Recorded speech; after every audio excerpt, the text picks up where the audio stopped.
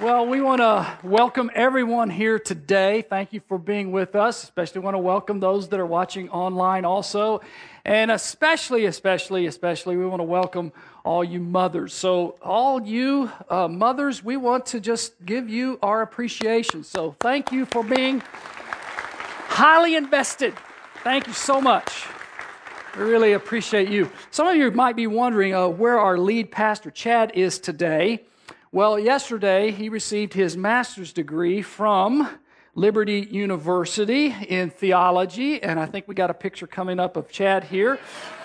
Yeah, that rocks. That's cool. He doesn't look too bad in red. That's all right.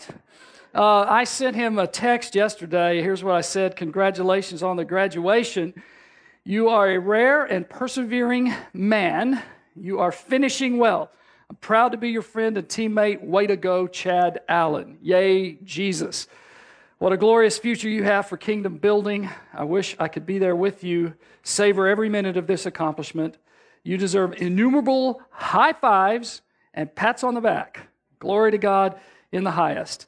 So I think that cost me $5 to send. Kind of long. But then I asked him, I said, hey, is there anything you want to say to us today? And here's what he texted back. Please let all the moms know. I hope they experience tremendous appreciation and honor on this special day. The days may be long, but the years are fast. So enjoy the blessing of motherhood. It's an incredible gift from God. And then he says, and if it feels appropriate, let everyone know I feel greatly blessed by all the expressed encouragement and support from this weekend when I graduated. This indeed is a weekend of great joy and significance to my family and encourage them to finish strong. So anyway, I just love that. So that's quite an accomplishment. I mean, he's been burning a lot of midnight oil trying to take care of us as a congregation and also finish this degree. And so congratulations to Chad Allen. Now we're in our series here, Life Houses, and we're in the third week of this series. And this is our way to seek to live out one of the best known commands in all the Bible, which is to love your neighbor as you love yourself. And so we're saying that to be a life house, you need to live out three commitments: prayer, care, and share. And in fact, we put together a tool for you. There's a booklet that we've passed away. The booklet passed away. Anyway, we passed out this booklet a few weeks ago, and if you don't have one, get one. And if you have one, you haven't been using it, start using it. There's a lot of great information in there. And we're so encouraged that so many of you are responding. Let me just read what one of you said this week about your experience. I was out in the yard with my puppy.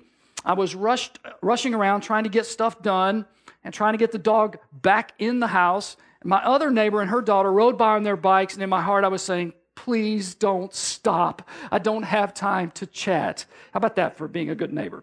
The Holy Spirit gently tugged at my heart and reminded me to be ready for any opportunity. I waved and asked her how her day was. She told her daughter to go home and began to tell me how frustrated she is with life circumstances. As I battled my own mental to-do list, I silently prayed that God would take care of things so I could genuinely listen to my neighbor. We talked, I listened a lot, shared with her similar experiences, and prayed for her. She told me how thankful she was that I listened, that since she's with kids all day, no one listens to her. And I got to invite her to CBC Sports Camp. It's nothing dramatic or life-changing, but I'm doing my best to be Christ's hands, feet, and heart. That's just cool. That's just cool. Thank you, whoever you are, for doing that. We are not in our neighborhoods by accident. You know, what if we did more than just wave? What if we asked, how can I help create real neighborhood here? And Chad has asked us actually to not make this a project. He says this needs to be a lifestyle. This needs to be the way we just go about our lives. And again, many people here at CVC are kind of all in on this. Let me just share with you another quick story. My neighbor and I share a love for the same dog breed. Maybe to be a life house, you have to have a dog. I don't know. As this sparked a conversation, we began to run 4 miles each Saturday morning. I don't know if I want to be that kind of a life house, but as we run and talk, I get to listen to her life struggles and successes, and inevitably she asks about my life.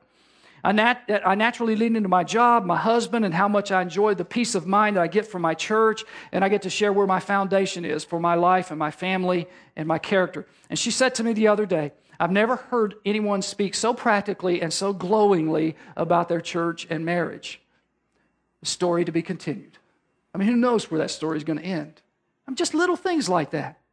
So as we wrestle with this whole concept of what it means to be a life house, we find ourselves last week in Luke chapter 10, and we're going to finish that story this week. So open your Bibles to Luke chapter 10. And by the way, we give away Bibles, and if you don't have one, you can pick one up in the foyer. And if you're online and you want to email us, we'll be glad to try to help you get a Bible too. And if you have one of these from a previous week, it's on page 720. So Luke 10 last week, Luke 10 here today, and what we're doing is we're jumping right into a conversation between Jesus and a lawyer. Now, this is not a secular lawyer. This is a religious lawyer in Jesus' day. This is a guy who knows all 613 commandments in the Old Testament, and this is a guy who tries to help everybody apply all of those to their lives every day. So he is thinking, if you're going to, be right with God, then you got to follow all the rules and all the regulations of the Bible. You got to follow the do's and don'ts of the Bible. This is the guy that sees somebody smiling and having a good time at church and says, there must be some sin lurking in your life somewhere. So for this guy, it's like, woe to you if you break a Bible law. So this is like a seminary professor guy, a big-time Bible study leader, or a blogger on the Bible. And he says, I'm going to test Jesus. Now, he's probably wanting to expose Jesus as some kind of a bad spiritual leader, some kind of a false teacher. He wants to tell everybody, hey, you don't want to go to that guy's church. You don't want to go to Jesus' church. Because, yeah, he's got a crowd, but why does he have a crowd? Well, it's because he's like okay with sin. He hangs out with sinners. And so he asked this question, teacher, what does someone have to do in order to live in heaven forever?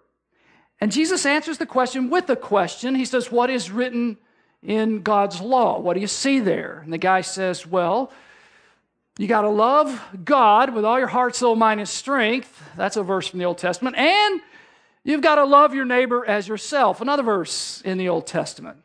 And Jesus says to him, good answer. Do this and you'll live forever. Now, let's pick it up in verse 29. But he, desiring to justify himself, said to Jesus, and who is my neighbor? It's kind of like, just who is my neighbor then? If I'm supposed to love my neighbor as myself, who is it? Now, do you see what this lawyer's wanting to do? He wants to narrowly define his responsibility to love. He's trying to minimize his responsibility. He's looking for a loophole. Just how do you define neighbor? What he really wants to know is, who do I not have to love? Surely the Romans and the tax collectors and those half-breed Samaritans, they're not included in the term neighbor. Just tell me who my neighbor is, teacher, so that I don't have to waste my time or money on anybody that's not my neighbor. So the question, who is my neighbor, is really a question to limit his love. Now, let's not be too hard on that guy, right? Because we do it too. We do it too. Our young adult pastor here is Josh Stone, and he says that we all have our inner lawyer who tries to excuse us so we don't have to love the people that we don't want to love. Well, they're too old, or they're too young, or they're married, or they're single, or they're too white, or too black, or too conservative, or too liberal. I don't have enough money. I don't have enough time. I'm too young, or too old, or too busy. I'm already doing enough. I don't really have anything to offer. So this inner lawyer is always trying to justify why we should not take Jesus all that seriously. And what Jesus wants to do is to expose the idols in our hearts. What we want in our culture, we're Westerners, Americans, we want convenience. We want security. We want safety. We want affluence. And I'm going to relate mostly to people that can provide me with that, or at least are not going to subtract that from me. Jesus forces the issue. So he says, I'm not going to answer your question. Who's my neighbor? Instead, let me tell you a story about a person who actually acts like a good neighbor. Jesus wants to put it right back on us and on this lawyer. Hey, the issue is not who's your neighbor. The issue is, are you a neighbor? Be a neighbor. Be someone's unexpected hero. Look at verse 30. Jesus replied, a man was going down from Jerusalem to Jericho, and he fell among robbers who stripped him and beat him and departed, leaving him half dead. This is a 17-mile journey from Jerusalem to Jericho. It's pretty much downhill, a lot of twists and turns, a lot of ravines, a lot of valleys, a lot of rocks, good places for robbers to hide. And so the thieves take this man's possessions and they beat him up and leave him dead. He's completely helpless. He's not going to make it to Jericho on his own. Verse 31. Now by chance a priest was going down that road, and when he saw him, he passed by on the other side. Now who's the priest? Well, the priest is, of course, leading people in worship. The priest is somebody who handles all of the sacrifices. In other words, the priest is a guy that's on staff at the church, right? And what does he do? Passes by. Verse 32, so likewise a Levite, when he came to the place and saw him, passed by on the other side. Now this is a descendant of a guy named Levi, and they also had duties in the temple. He's a little bit more behind the scenes. He's a guy that helps the priest with the worship and the care of the temple. So both of these guys are like on staff. Both these guys are spiritual leaders, and both these guys you would expect to help, but they both pass by. If you're here last week, you might remember the 3-foot rule. When somebody is within 3 feet of you, you realize that God has them there for a reason, and you're supposed to help. Well, maybe these guys knew about the 3-foot rule, so they go, you know what? I'm not going to get within 3 feet, 6 inches of that guy. I'm going to walk on the other side of the street. They want to make sure that they're just not going to get involved. So what are they doing passing by this wounded man? And I'm guessing that they probably had some really good excuses. You know, maybe they're on a mission trip. Maybe they have some business to take care of. Maybe they're heading home to see a family. Maybe it's Mother's Day and I got to get to the family cookout. I don't know. But for whatever reason, they decide they're not going. Now, as I read this story, I had to step back and ask myself some questions. How have I passed by hurting people? I mean, do I sometimes pass by because I'm too busy working on a message to give to CVC? Am I too busy at church? Am I going to too many church meetings? You know, am I willing to go on an overseas mission trip to Indonesia, but, not willing to really help somebody that lives across the street? It's almost like I could hear the Lord saying to me, refuse to use your busyness as an excuse. It's so easy for us to drift away from our mission. I mean, studies show that within 2 to 3 years, new believers replace all of their non-Christian friends with Christian friends, and they're in 2 or 3 Bible studies, they're serving in a church, they're saying, well, I'm trying to be holy, I'm trying to live like Jesus, but they've forgotten to do unexpected, radical acts of kindness for people that are far from God. That's not okay. Now remember, Jesus makes up this story, right? Why did he choose to make the bad guys the priest and the Levite? If he were making up the story today, what might he say? The bad guy might be the pastor and the worship leader. Those would be the bad guys. This is a warning for spiritual leaders. And really, it's a warning for all of us who call ourselves followers of Jesus, that we can be so caught up in the machinery of ministry that we don't see wounded people, or worse, we walk around them. Verse 33, but a Samaritan, as he journeyed, came to where he was, the wounded man was, and when he saw him, he had compassion. He went to him and bound up his wounds, pouring on oil and wine. Then he set him on his own animal and brought him to an inn and took care of him. And the next day he took out 2 denarii, gave them to the innkeeper, saying, take care of him, and whatever more you spend, I will repay you when I come back. So who's the hero here? It's an unexpected hero. The hero is a Samaritan. And that is genius on Jesus' part. I mean, you got to understand something. The Jewish people, the priest, the Levite, the lawyer, hate the Samaritans. Samaritans are looked down on. They were not considered racially pure. They were seen as half-breeds. They were publicly condemned in the churches of the day, the synagogues, as heretics. Some Jews even prayed that God would not grant to the Samaritans eternal life. No love between the Samaritans and the Jews. Now, where'd they come from? Well, in the ancient world, the foreign enemy came, the Assyrians, and defeated Israel, and they carried off the leading officials and prominent families and key leaders. And then they imported people from Assyria to come and take their place. So the Assyrians and the remaining Jewish people started marrying one another, and their children and grandchildren and great-great-grandchildren were called Samaritans. They were considered half-breeds by pure-blooded Jews.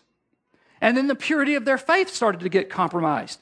The Samaritans built their own place of worship, and they began to worship God differently. And so the Jews came and destroyed the Samaritan temple, and the Samaritans wanted some payback, so they came and desecrated the Jewish temple by putting human bones in there. So these are hated people. And Jesus here is making the Samaritan the unexpected hero. It's like he's making a Steelers fan the hero of the story. Or a Michigan Wolverine, the hero of the story. I mean, he could have had a Jew helping a Samaritan, right? And that would have made a powerful point. But he turns it. Two pillars of the Jewish religious establishment were the non-neighbors, and the Samaritan is the true neighbor. And that's just radical. See, when Jesus tells this story, his listeners will be thinking, Samaritans are bad. And Jesus says, no. This is a good Samaritan. Now, if you think about it, what's the implication? The neighbor that you are supposed to serve is the one you naturally would love to hate. You with me? Don't just love the neighbor that's like you. Maybe you are in a neighborhood to serve the neighbor that you're least likely to like, the one that stiff-arms you. I love this story. This is from you guys this week. I just want you to know the effect of the current series, The Lifehouse, has in our lives. When I first heard about the new series, I thought, someone needs to understand reality. My neighbor is the son of a very rich man in the Cleveland Clinic. My neighbor doesn't really work, smokes pot all day, is extremely paranoid. He has a wife, 2 screaming kids, and 3 barking, uncontrolled dogs. I don't know who scratches his, I won't say it, I don't know who scratches his whatever for him, but I know he doesn't. So you can imagine what his yard and house look like. He calls his cops on me if I use the snowblower or lawnmower before 9 a.m. So we have not been speaking because of the threats he makes when I do try. I could go on and on. Because of the new series, I knew I had to say I tried. I started praying about it. The more I prayed, the more I wanted to pray. Last Saturday, God gave me an opportunity as I was in my front yard, and he says, the evil one, the evil one, I hope he's not here. Do you have 2 screaming kids and 3 uncontrolled barking dogs? Anyway, the evil one, my neighbor, pulled into his driveway. With God's grace and all my strength, I went over to him and asked him, could we put everything behind us, start over, and just get along? Well, God melted him in my hands. He told me how sorry he was for all the things he had done and wanted to try to do better. That's all I remember him saying, because I was saying, thank you, Jesus, so loudly in my mind that I could not hear a thing he said after that. Boy, oh boy, the devil can't be happy about this one. Let's keep praying. That's awesome, isn't it? That's cool. See, the lawyer says, who's my neighbor? And Jesus basically says anybody God puts in your path. Anyone of any race, any age, any social standing, any life stage, any religion, and especially maybe the ones that you would love if the earth just opened up and swallowed them. That's who you're supposed to love. Because the issue is not who's your neighbor. The issue is, are you a neighbor? Verse 36, Jesus finishes it up. He says, which of these 3 do you think proved to be a neighbor to the man who fell among the robbers? And he said, the one who showed him mercy. And Jesus said to him, you go and do likewise. I want to share with you 3 characteristics of unexpected heroes. Here's the first one. Unexpected heroes have eyes that see. Eyes that see. Do you have eyes that see? Have open eyes. And this comes from verse 33. The Samaritan, as he journeyed, came to where he was, and when he saw him, Do you see the people that are wounded and hurting? I mean, do you ever ask the question, I wonder how my neighbors have been stripped and beaten and abandoned? I mean, kind of like, where are they like half dead? Where do they need new life? You get the idea here? It's because every neighbor you have is hurting in some way. And are you willing to just stop and see it?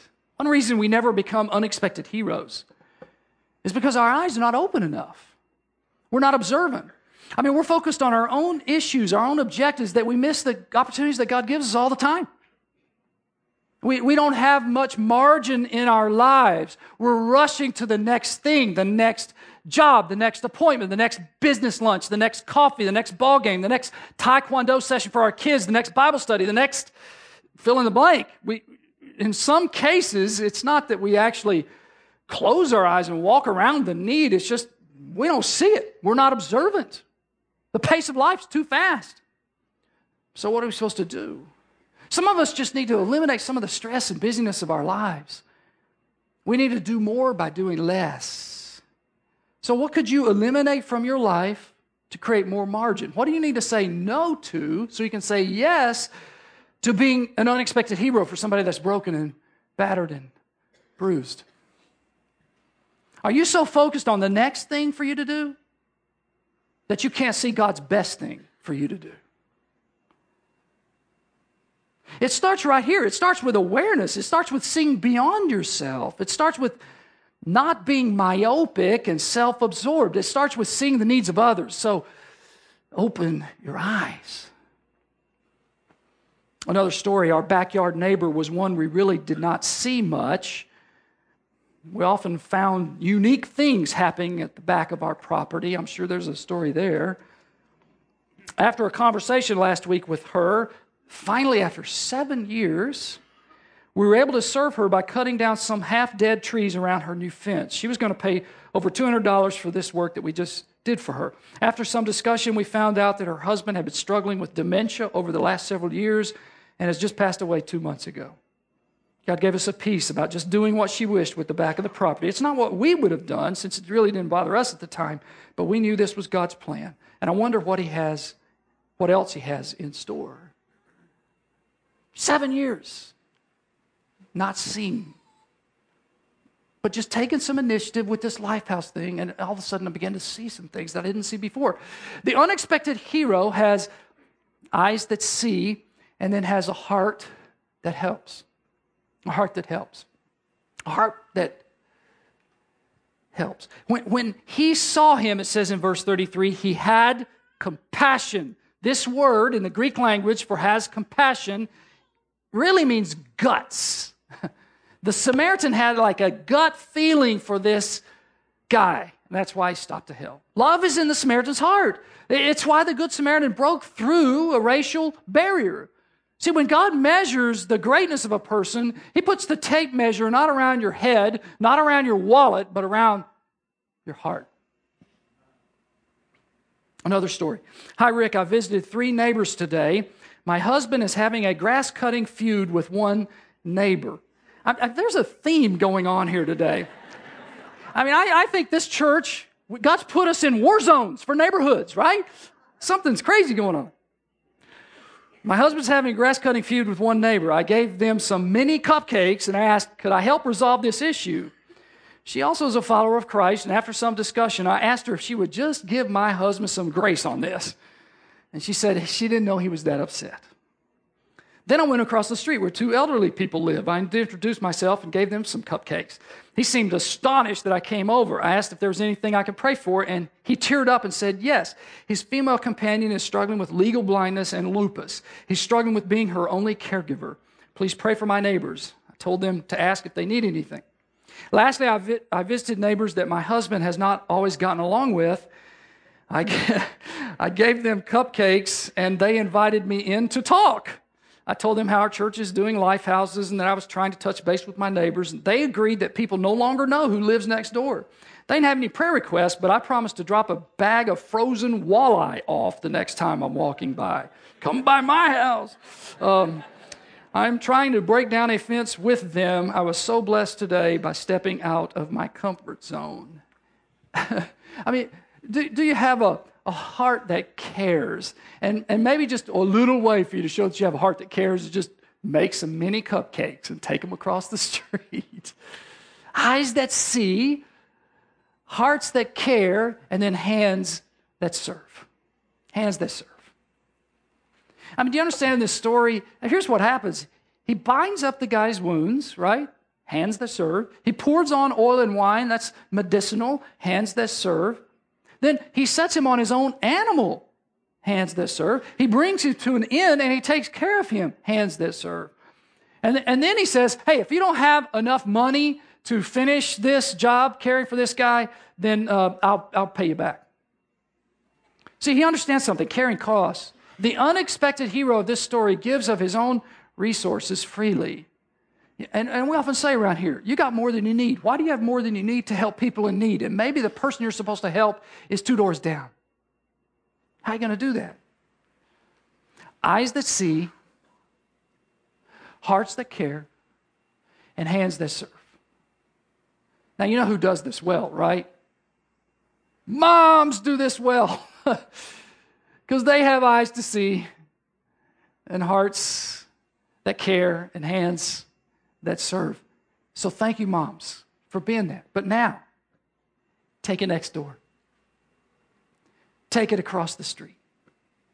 See, because Jesus won't let the lawyer or us skirt the real issue. He wants the lawyer and us to see what kind of person he is and we are.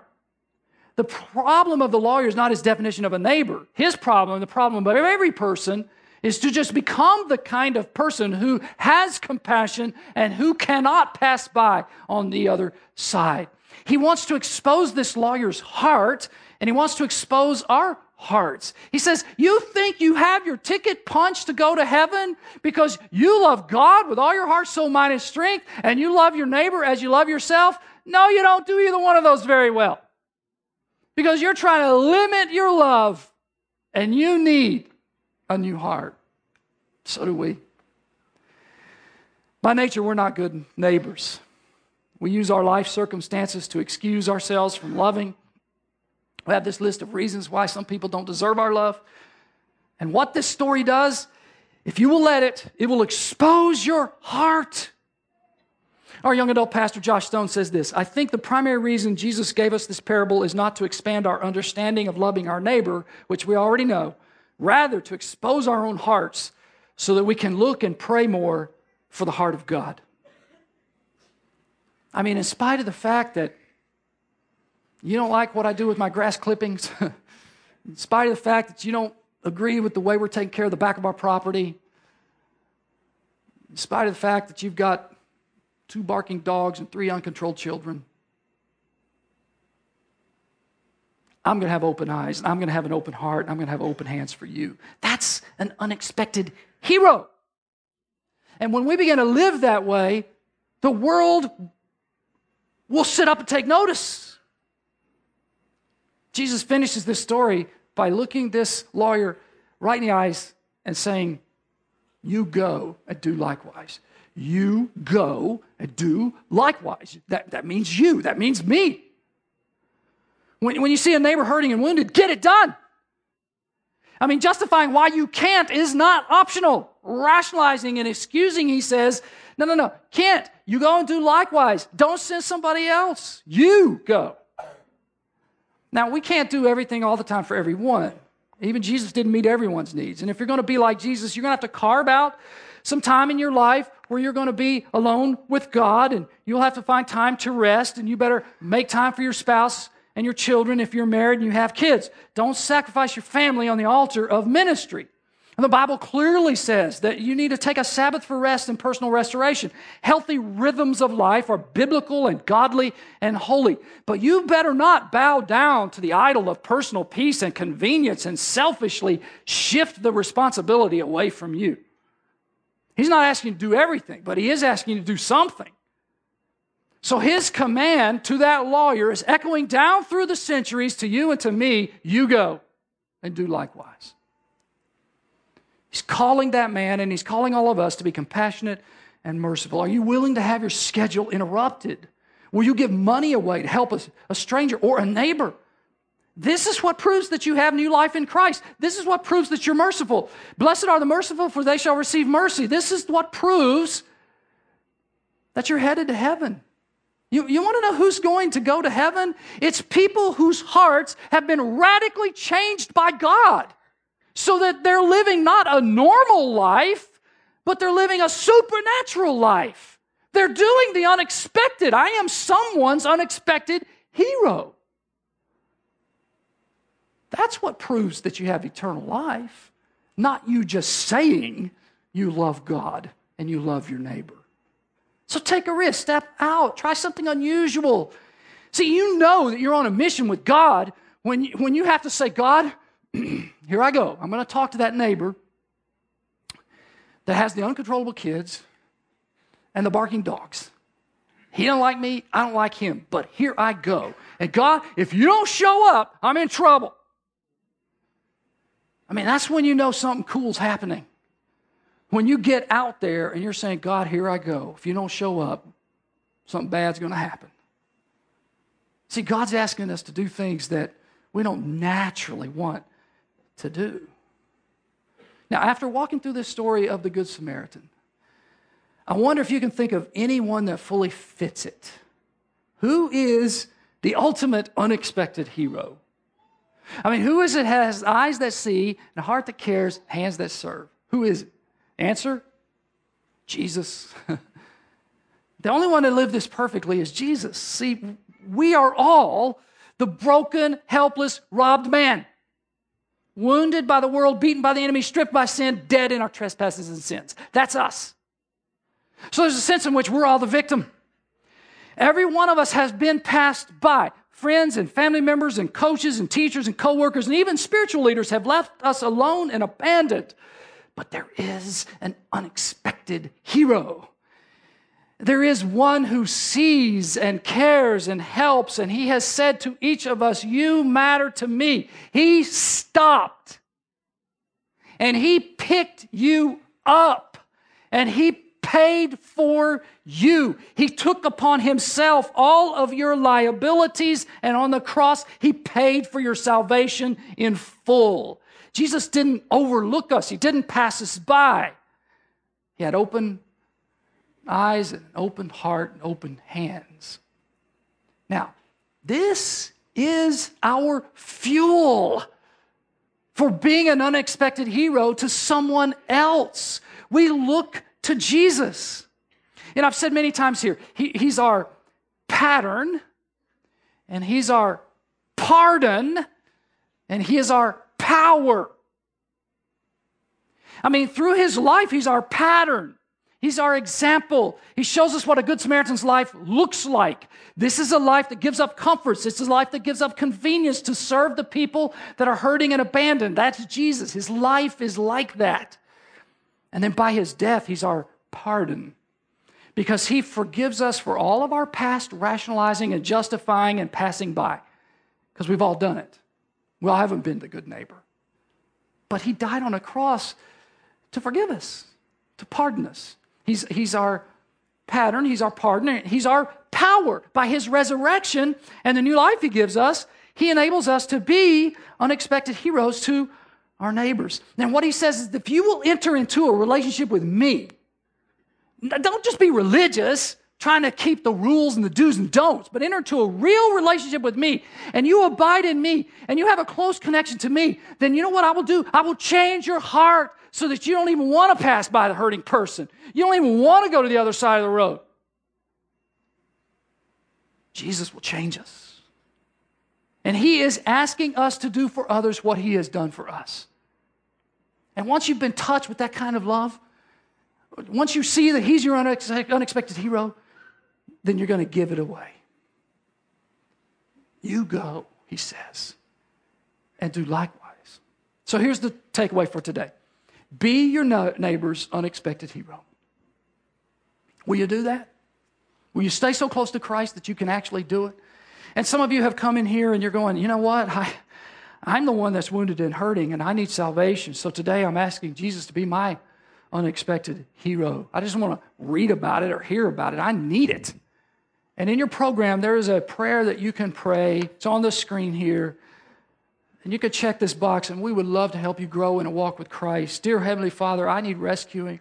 I realize that I'm a sinner and need your forgiveness. I know I don't deserve your mercy, but I believe you died on that cross to pay for my sins. You rose again, and I'm going to receive you as my unexpected hero. Rescue me so I can rescue others.